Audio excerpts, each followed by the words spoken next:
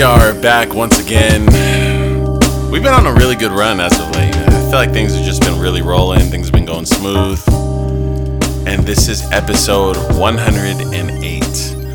A lot of good things. A lot of good things on my mind. A lot of good energy.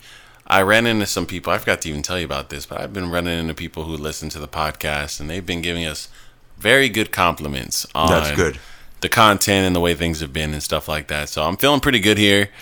And Wimbledon is over, and we're kind of in a light lull. Yes. How are you feeling?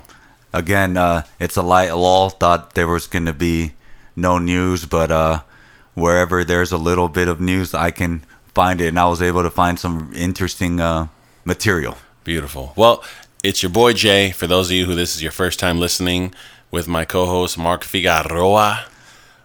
Is Alcaraz a topic today? Unfortunately, no. Okay, I just had to say his name at least once. Okay. There you go. Awesome. Yeah, episode 108. The journey has been long. Where are we going? Oh, episode 104 was the 2-year episode. Oh. I forgot. Oh, well. Oh, well. But there will be future episodes. What are we doing, man? What are we talking about? What's happening? Okay, so we'll start with Sharapova news. Sharapova news? Yes. The retired one? Yes. It's not tennis related, but big enough. Okay. She just had her first child. Really? Boy. Wow. So congratulations to Sharapova. Last time I checked, she was dating Dimitrov. That was a long time ago. Wow. Yes. Congrats to her. She's starting another chapter in her life for sure now. Correct. So congratulations to her. So now going on to the tennis news, the Williams sisters make their return. Now everybody was wondering, when is Serena going to make her comeback? She did say that she was going to play after Wimbledon, and she announced that she was going to play in Canada and in Cincinnati. What are your thoughts of Serena really going heavy before the U.S. Open? I'm excited for it. I think it's extremely necessary. I don't expect major results from her, but I think we kind of went over this a little bit prior, but her swings, her strokes look amazing. It's the movement that I felt was a little bit lacking. And even then, she had a lot of opportunities to beat the player who ended up making it to the 4th round at Wimbledon. So yes. I have high hopes for her, and I'm really excited to see her playing a serious tournament. She's signing up for 2 tournaments that have heavyweights at them. Correct. So this is no joke. She's going to face slam-level opponents, people she will see at the U.S. Open. So this will give us an extremely accurate gauge of what we can expect from her moving forward. As a matter of fact, now that you brought it up, 41 of the 43 top 45 players will be in Canada. Wow. So she's going to be playing them. And also Venus Williams accepted a wild card in Canada as well. She has not played a singles tournament in 12 months. Jeez. And is going to make her return in Canada. What are your thoughts on that?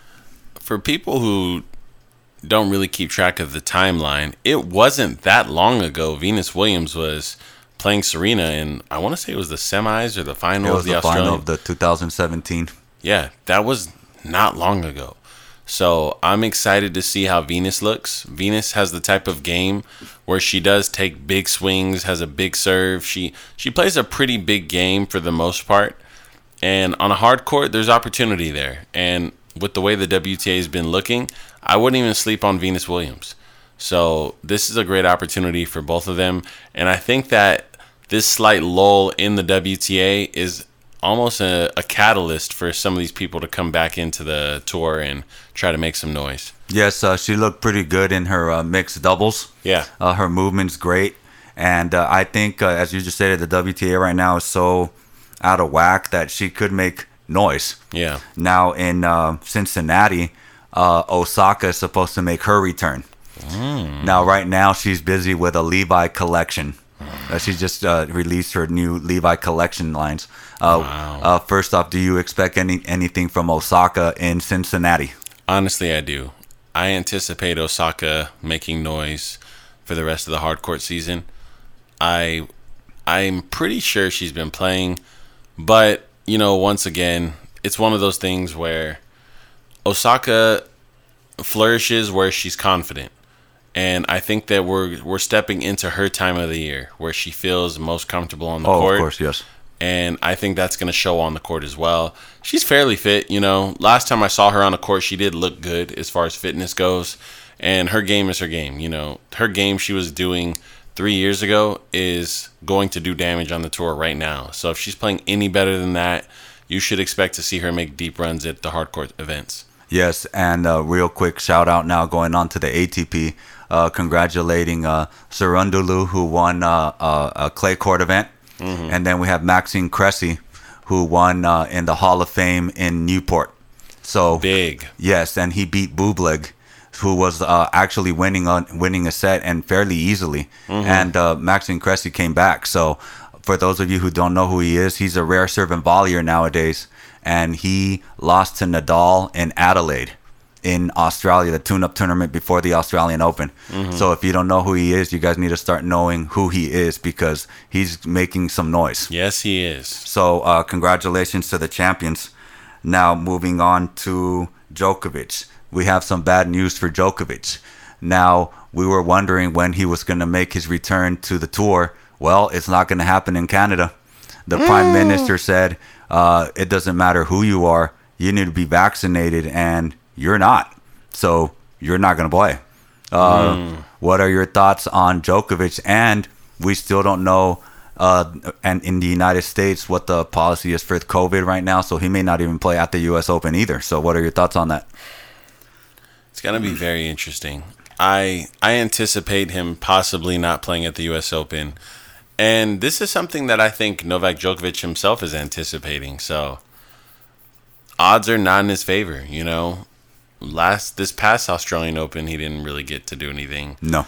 And I'm curious how long they're going to have a vice grip on those policies because the COVID buzz is withering, although the virus itself is not. Right. So I'm very curious to see when the social aspect fizzles out enough for the tournaments to bring him back into play because it's not talked about nearly or searched online as much nearly as it was prior, but it's equally relevant. It's still there. Yes. Yeah, it's equally relevant. So I know that these tournaments do have a reputation to uphold. So even if they did feel like if the event coordinator felt, okay, COVID's kind of come and gone, in my opinion. Like, people aren't talking about it.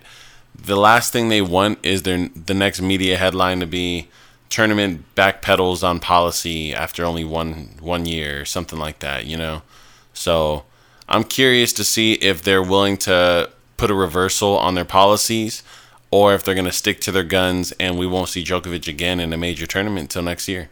Yes, and even in Australia, I believe that they're even the harshest when it comes to that. So he may not even play Australia, where he's the king. Yeah. So I don't know where he's going to be winning his slam. So he'd have to win 2 slams next year, Wimbledon and the French. Right.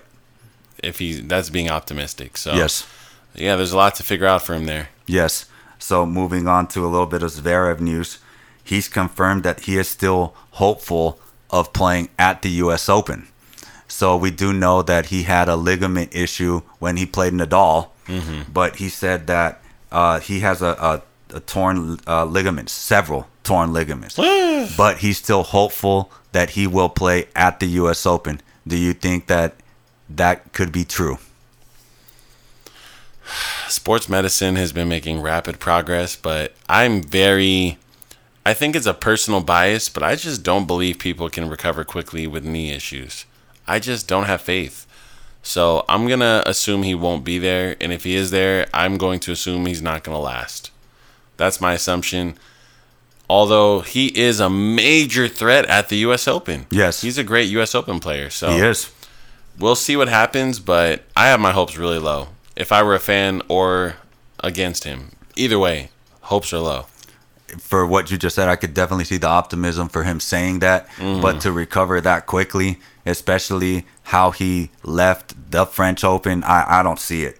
But hopefully he comes back because he could definitely be a threat for sure. Now we're going to have some Dominic Thiem news. Now he's finally found a gear of his own. Now he made it to the quarterfinals of the previous clay court tournament. He ended up losing to the finalists of that clay court tournament. He lost to Baez, who's a good challenger player, and he made the final. And on the way to the quarterfinals, he beat Batista Agut on clay. On clay. On clay. Do you think that Dominic Thiem is back a little bit? Yes, I do. I did watch some of his match play, and Dominic Thiem is looking more and more like the old Dominic Thiem. I saw some backhand winners. I saw some big swings. I saw some better movement on the court, although he wasn't supposed to lose his movement, obviously, but he's starting to look more like the guy who was a grinder.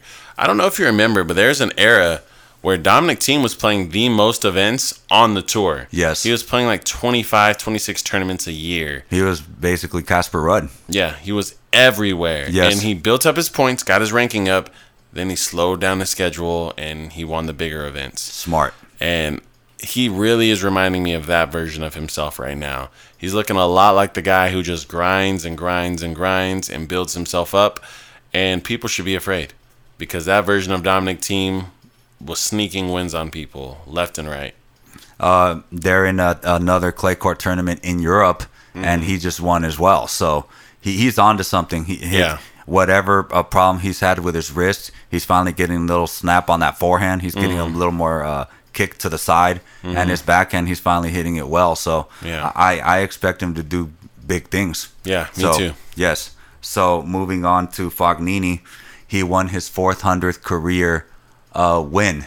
And as a matter of fact, there was a little controversy today. So today he won his match, and I forgot the player's name, but supposedly they've had a lot of drama before. They were arguing about a call, and the guy didn't appreciate that Fognini challenged, and he accused him, the opponent accused Fognini of marking the wrong mark on clay, and the umpire buying it. And there was a little altercation at the end of the match. Fognini ended up pulling it off, and Fognini was trying to convince his opponent that he pointed at the right mark. So they took about 5 minutes just to find the mark. So what are your thoughts on Fognini's 400 career win, and what do you think of this little scenario here, fiasco? First and foremost, congrats on his 400th win. No small feat on the Pro Tour. But Fognini's just one of those guys, that just, he's got a really pompous, arrogant energy to him. He beats people, and I think a lot of the time when he beats certain players, it is a partially mental war that he's winning before he finishes matches against these people. But, at the end of the day, whether we want to admit it or not, Fognini is an excellent clay court player. Yes. He's beaten Nadal. He's beaten the best on clay. And, these line calls and these little games that are being played, for me, whether he was or not, the real victory is in the fact that he was able to create the psychological war. That's where the real game happened and was won. The one line call doesn't change a match. I'm sorry, it doesn't. But being in someone's head rent-free the rest of the match, that changes everything. So that guy who's making these accusations towards Fognini, he might be right, but him thinking about the accusation for the remainder of the match was playing into the hand of Fognini. The guy's name is Badin. Oh, Badin. Yeah. Yes. And they've had a beef before. Now, the funniest thing was they were in each other's faces, but the chairwoman was in between them. So if they really had beef, they could have just... Yeah, they could have got it going. You know what? Yeah, step aside. Yeah. But no. They're just putting on a little show, so I thought it was pretty funny. Yeah, tennis players aren't actually violent. They're all fake violent. There you go. Yeah. So we're going to move on to Nick Kyrgios. Uh-oh. Now, he says that he's been rejuvenated after his Wimbledon win, and he's now more committed than ever to doing making some noise on the tour. Really? Yes. Wow. He said that he's going to take his preparation seriously for the U.S. Open. He said that while in the Bahamas, and he said that he'll be ready for the U.S. Open. Are you shocked that he made that statement after the Wimbledon loss? I don't want to say the word shocked, but I am a little bit impressed.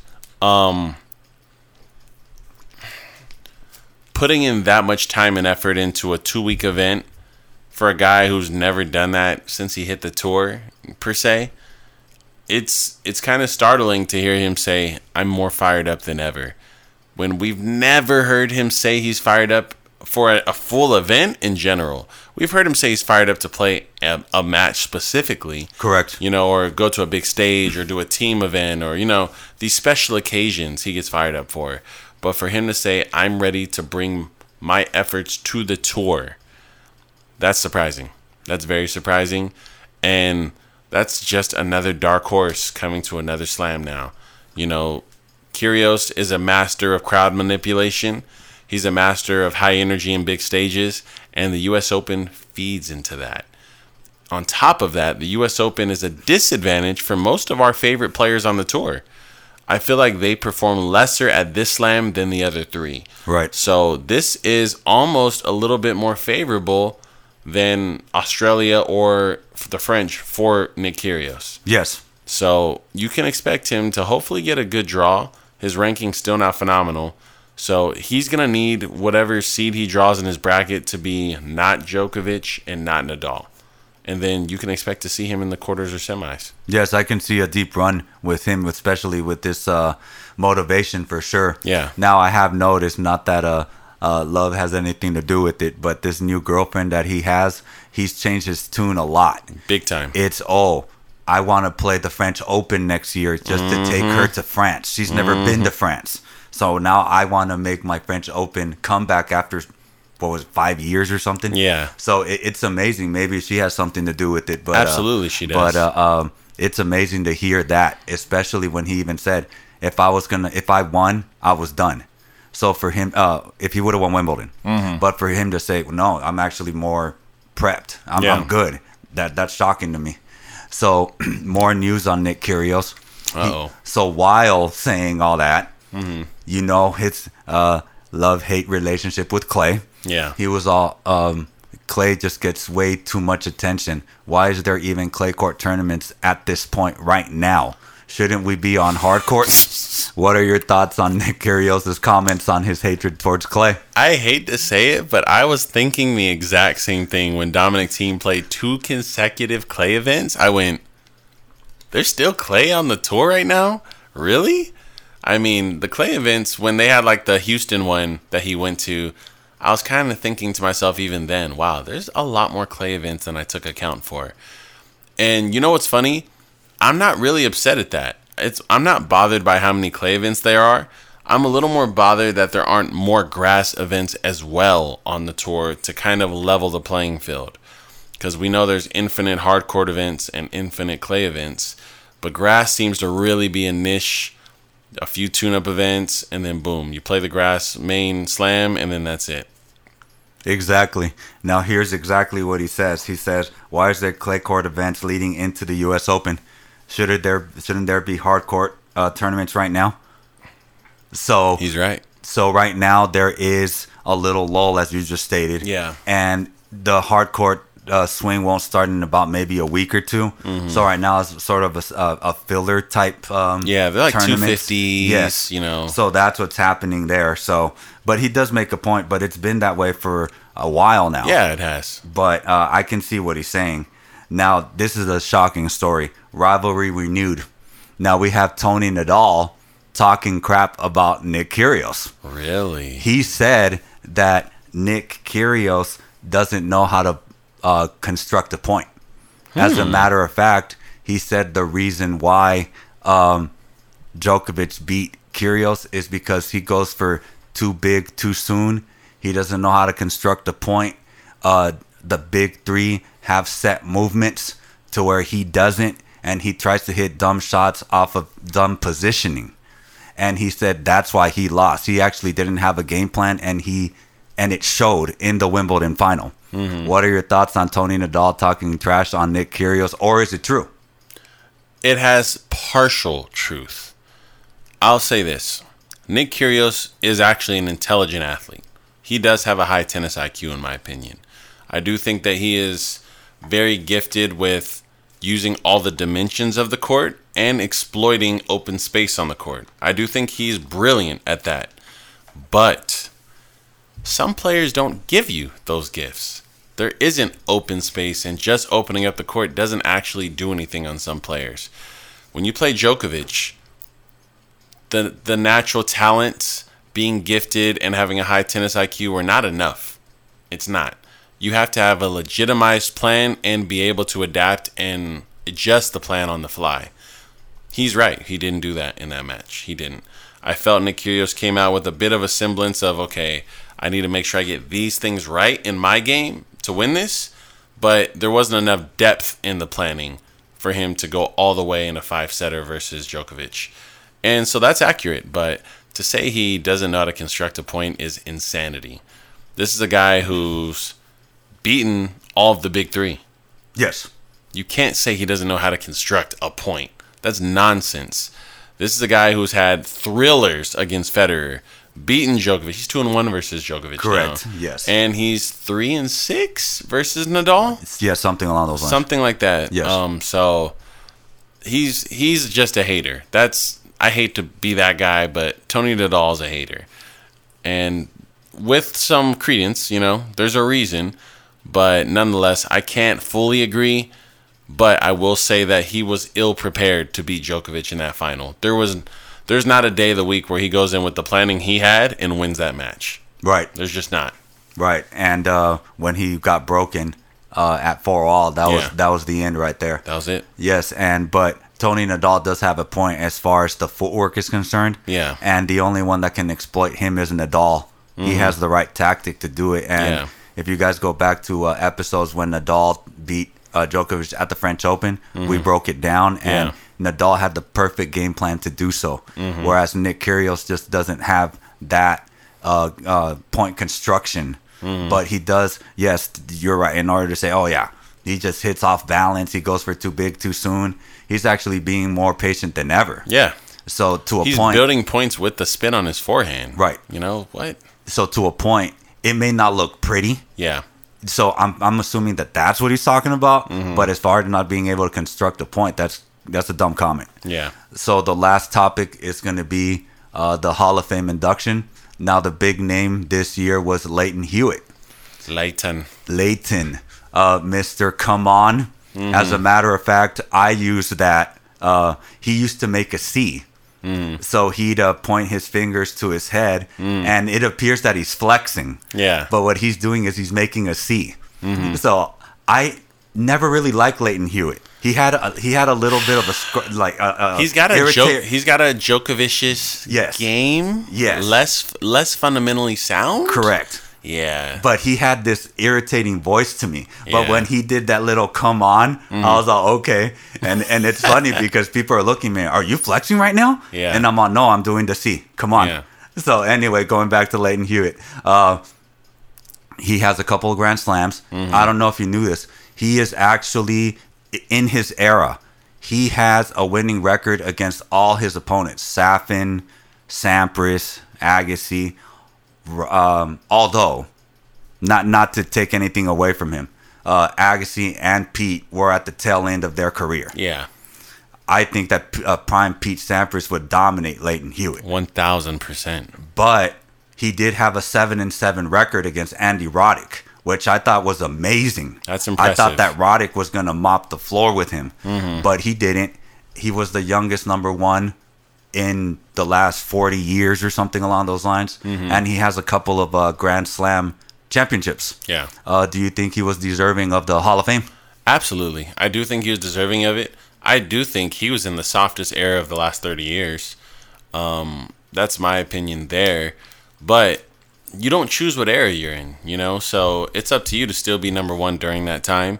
And he did face the tail end of the golden era of tennis, and he faced the early era of the following era, which is the Big Three era. Yes. He faced a lot of them at the very early phases. So, I think that he did a lot for the sport. I mean, just pioneering, come on. Yes. Enough. He deserves Hall of Fame just for that. But, he's probably the last player I can remember that had the counter-punchy, scrappy game to really, really take off with it. Yes. We haven't seen anyone since that was able to actually reach number one and win slams with that play style. And it's going to be a while. Yes. You know, he was really scrappy. He was not blowing people off the court. He wasn't a premium striker. He didn't have a super weapon.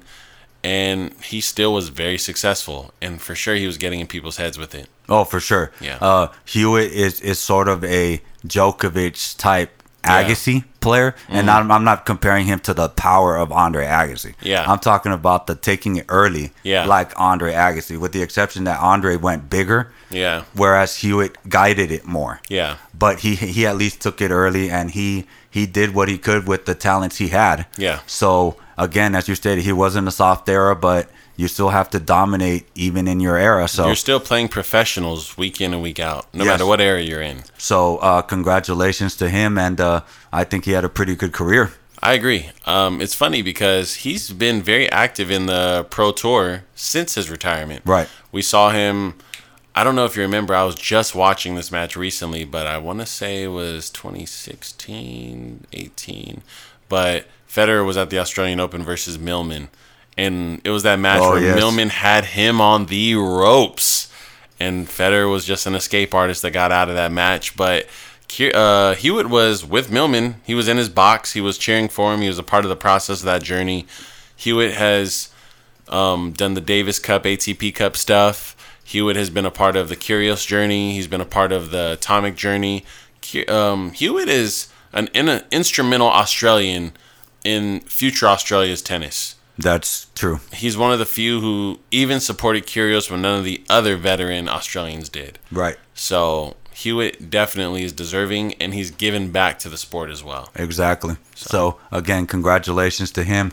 Unless you have anything else to add, that pretty much concludes this episode. I have a funny story about. Okay. I just randomly learned this watching a video, but do you know how Kyrgios met his current girlfriend? Okay, this is gonna be interesting. I do not. Okay, so prior to them meeting, she was an influencer. Oh, okay. So she was popular on Instagram. I see. And Kyrgios came across her page. And, you know, he had to figure out a way to get in touch with her, right? He found out she had a small little company where she sold, like, trinkets and mirrors and stuff. So he ordered some. And he said, yeah, I want to buy a mirror.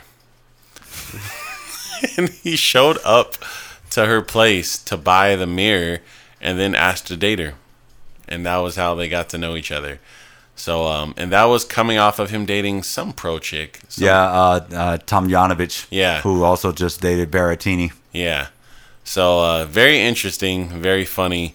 But I thought that was interesting that Kyrgios found an influencer and bought one of her products in order to get to know her. So, well, since we're mentioning love stories, this one's actually probably a little more creepier. But Andre, when he started dating Steffi Graf, he would schedule his practices around hers. Okay, I see you, Andre. And then would try to speak to her. And then Steffi even said, right now I have a boyfriend, get away from me. And Andre would sort of just, and would keep up in touch. And then finally, about 3-4 months later, found out that she didn't have a boyfriend anymore. So now he's scheduling his practices around her schedule again. So that's a pretty cool story too. Persistence, baby. I don't know if that's stalker or whatnot, but it's persistence. Persistence. Okay. It's only stalker when she calls the police. No, I'm just kidding. Okay. No, there's a thin line there. There's a very thin line, but it sounds like he danced around it correctly. So good for him. So those two stories are pretty funny. Yeah, I mean, buying a product just to talk to someone is it's on the fence, but I give him a passing grade there. So ATP. See you guys next week. I hope you guys were entertained. Episode 108.